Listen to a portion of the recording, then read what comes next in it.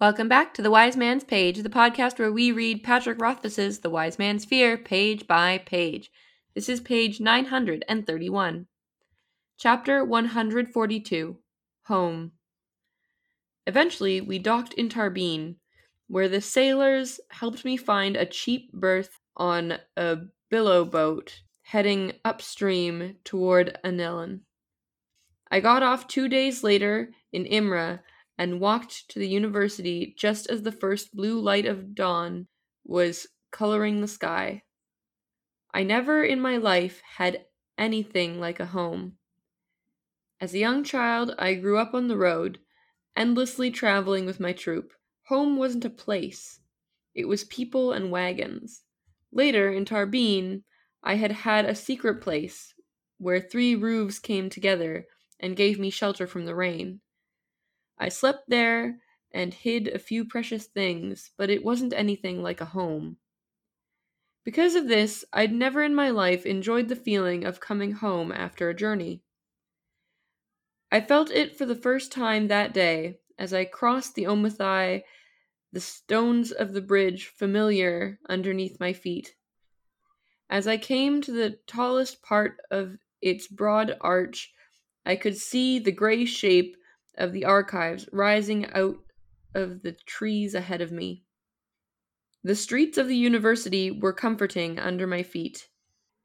I'd been gone for 3/4 of a year.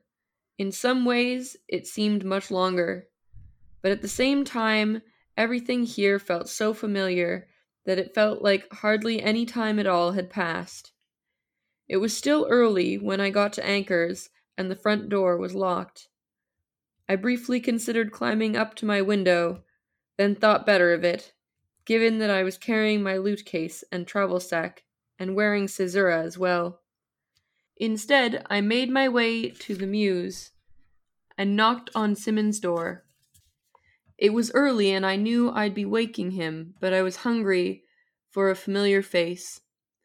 After waiting a short minute, and hearing nothing, I knocked again, louder, and practiced my best jaunty smile. Sim opened the door, his hair in disarray, his eyes red from too little sleep. And that's the page. I'm Jordana. I'm Jeremy. And Nick is on his own journey as we speak. Yes. So Jordana. Yes. I like, this is a very, comfortable way to re-enter the university, but I also like how Rothfuss writes it to feel really familiar, like the idea of getting to a place that you consider home and what makes it that. Because it's not necessarily that it's the place, but it's the familiarity of things around that place, sort of. Yeah, and it's it's the way the place makes you feel, right? It's it's not that there's anything intrinsic to the university that makes it home, but it's the relationships he has with the people who live there, and the memories he made in the places, in the buildings and in the town of Imra. That's what makes it a home, right? Mm-hmm. And also the idea of coming back to that place and wanting to see a familiar face right away. It's I think of it as when I would go to away camp as a kid, and the first day that I would get home, I would always be I want to go see my friends, and my parents would be no, you really need to sleep. Yeah, I relate to that for sure. Yeah, returning somewhere familiar after a time away. And I think Rothfuss does a good job of making us also feel like we're returning home by the way that he sort of starts to slowly reintroduce the familiar landmarks to us. Yes, and I guess it's returning the reader home in a way too. Yes, exactly. Yeah. But I also feel like if I was Sim and someone started knocking on my door at 6 a.m, I would not be in a position to receive visitors. Yeah. Well, realistically, I would. I normally wake up at 6, but I can understand why most people would not be. Disgusting. I also go to bed at 9:30. You sure do. it also, like, I guess it sort of speaks to the way travel works and the way, I don't know, there's just like something kind of interesting to me about Kvothe arriving basically at, like, 5 a.m, where he's getting in. And like there is something kind of surreal when you are traveling, and because traveling takes a while and schedules can be weird, like sometimes you just end up getting to the place you're going at a really bizarre time of day, like 5 a.m, and it's all just a little bit like off, because like there's I nobody do like around. either getting somewhere or leaving somewhere at a transitional point in the day, like a sunrise sunset kind of dealy is always like it feels auspicious. Interesting. And you don't feel that way? You don't feel like it's auspicious? No. I think that there's like some symbolism story-wise for him to be like arriving essentially at sunrise. Like it's the start of a new day. It's the start of him being back at the university. It's like thematic resonance or something. Why do you think he doesn't just knock on the front door at Anchor's? Probably because they aren't within earshot of the front door. I feel like if he made enough of a racket, they'd come and open the door for him. I don't know. I guess waking up Sim seemed like a better option than waking up, like, Anchor. I suppose so. It strikes me as odd. Maybe because when I am traveling, would want to dump my luggage as soon as possible. Yeah, but we know Kvothe kind of travels light as it is. He's carrying... Well, the reason he doesn't climb up to his window is because he's carrying his loot case and his travel sack, and he's wearing a sword. So he's not traveling particularly light. He actually does have luggage. But he has luggage that he can carry on his back. He can carry his travel sack on his back. He must be carrying his loot case in one hand. Well, he's probably wearing his sword, though. Yeah. He has at least one hand free. Yeah, but that sucks. That's bad. Not good. Yeah. The only thing that could be worse is if he had another hand full. I'm just saying, like, if I was Kvothe, I would rather dump my stuff at the inn and then go see my friend. This is reasonable, but I don't know. I'm not really bothered by the fact that he doesn't drop his stuff. It seemed like I in my mind, the way that I think about it is like there wouldn't have been anyone to answer the door at Anchor's. Why not? Because I don't think that Anchor sleeps within earshot of the front door of the bar. Like, because if you think about the way that it's probably set up, like, I imagine it as being set up so you'd have the door, and then if you entered through the door, you would have, like, the main room and, like, a reception of some form. Or like, a bar. Okay, but, like, think like a big about desk. But, like, think about it. Anchor probably sleeps on the second floor in one of the rooms at the inn, right? And you think he'd hear Kvothe knocking from the second floor? I hear people knocking on my front door, and I live on the second floor. Oh, okay.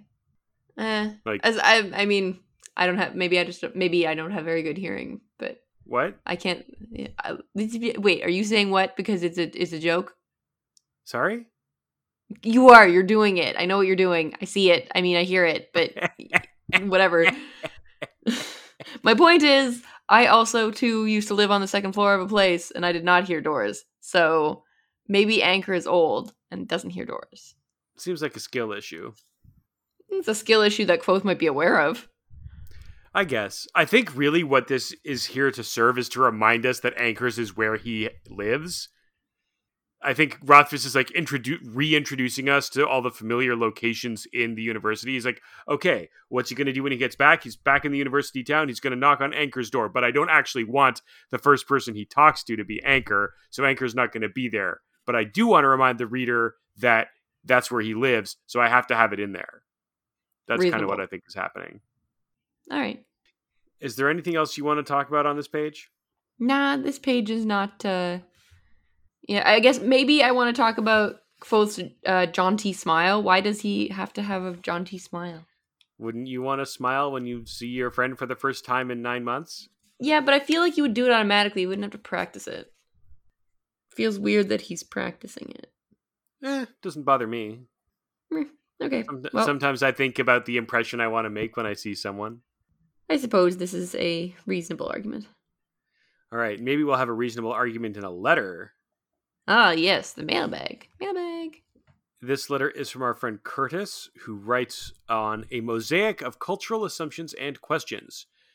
On page 811, you discussed Shaheen's mosaic and what it could say about her, but you overlooked what this description says about Kvothe. He does not call it a mosaic, but instead describes it.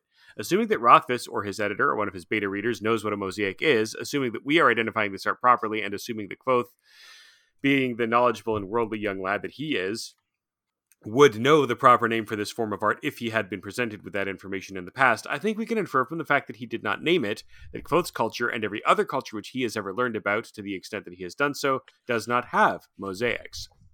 Perhaps the mosaic is a specifically Adem form of art in this world. If so, I wonder what that says about them and other cultures. Is it a particularly careful, mindful, and slow practice to make a mosaic? Does it require certain materials? Does the presence of a mosaic and the lack of other such works of art in a Demer imply a lack of the corresponding materials or artistic philosophy? What about the reverse for elsewhere? Or perhaps this mosaic was imported from somewhere even further afield. These are genuine questions which I do not know the answers and for which I invite feedback, but I do think this is a statement about both Ademic and Aturan, or non-Ademic Temerant, cultures. Edit. Jeremy later noted that we have not seen mosaics before and that they have associations with the Mediterranean for culturally European audiences. All of this is true and speaks toward what I was addressing, but still, I think that the fact that Kvothe does not even have a word for this form of art, rather than merely never having mentioned it to the reader as something that he's aware of, states the point even more forcefully. Inartfully yours, Curtis. Interesting. Also, I don't know. I feel like there's not like a lot for us to say upon that letter other than to appreciate it. I think that those are questions that are worth thinking about and pondering precisely because they aren't answered definitively in the text. I think this is a world-building detail of the kind where the author drops in a detail and that detail implies a bunch of questions that you then get to sort of ruminate about. But I think what is most important to communicate is that it is another thing about the Adem culture that is very different from the culture that Kvothe is used to, because you're right, he hasn't like seen this form of art before. I mean, theoretically, I guess it would depend on like what their shipping is like, but because the Adem live in like a mountain range, pretty much, there's probably a lot of different stone available to them, so mosaic would make sense. Not that you couldn't make a mosaic with like a painted stone, but theoretically, generally, like Roman mosaics were made with like stones that just were that color. I thought they were made with tiles. Well, like yeah, like you would make them. Yes, but like what I'm saying is they're not painted. Like it's not like a piece of. It's not like a piece of something that you then paint a color onto and then place. It's a thing that is that color. So you would want to have a lot of available minerals to, say, make a tile or to cut a stone. You would want to have those options available to you. Well, and if you're in a mountain range, you probably have a lot of that going on. Are there any mosaics? I thought that there were some mosaics that were made of like enameled tiles that were like enameled a certain color and then like sealed. Probably, because mosaics have been around for so long that they've probably evolved over time. But I think like the older mosaics that last a really long time are generally like the reason they retain their color is because the rock is that color or the tile is that color. Well, there you go. The piece of stuff is that color. Listeners, there you have it. This has been Art History Hour with Jordana, and it's been like more than a decade. Actually, it's been exactly a decade since I've been in school, so my knowledge might be fuzzy. Also, there's like hundreds of different kinds of mosaics from around the world, so I'm not saying I know everything about mosaics. I'm just saying I have learned some things about mosaics. By no means should anything I say be taken as in actual history. I'm just saying these are some things that I read in a book at one point in my life more than a decade ago. Listeners, you should assume that everything Jordana just said is 100% true on tomorrow's page. Damn it, Jeremy! Tomorrow's page of the wind.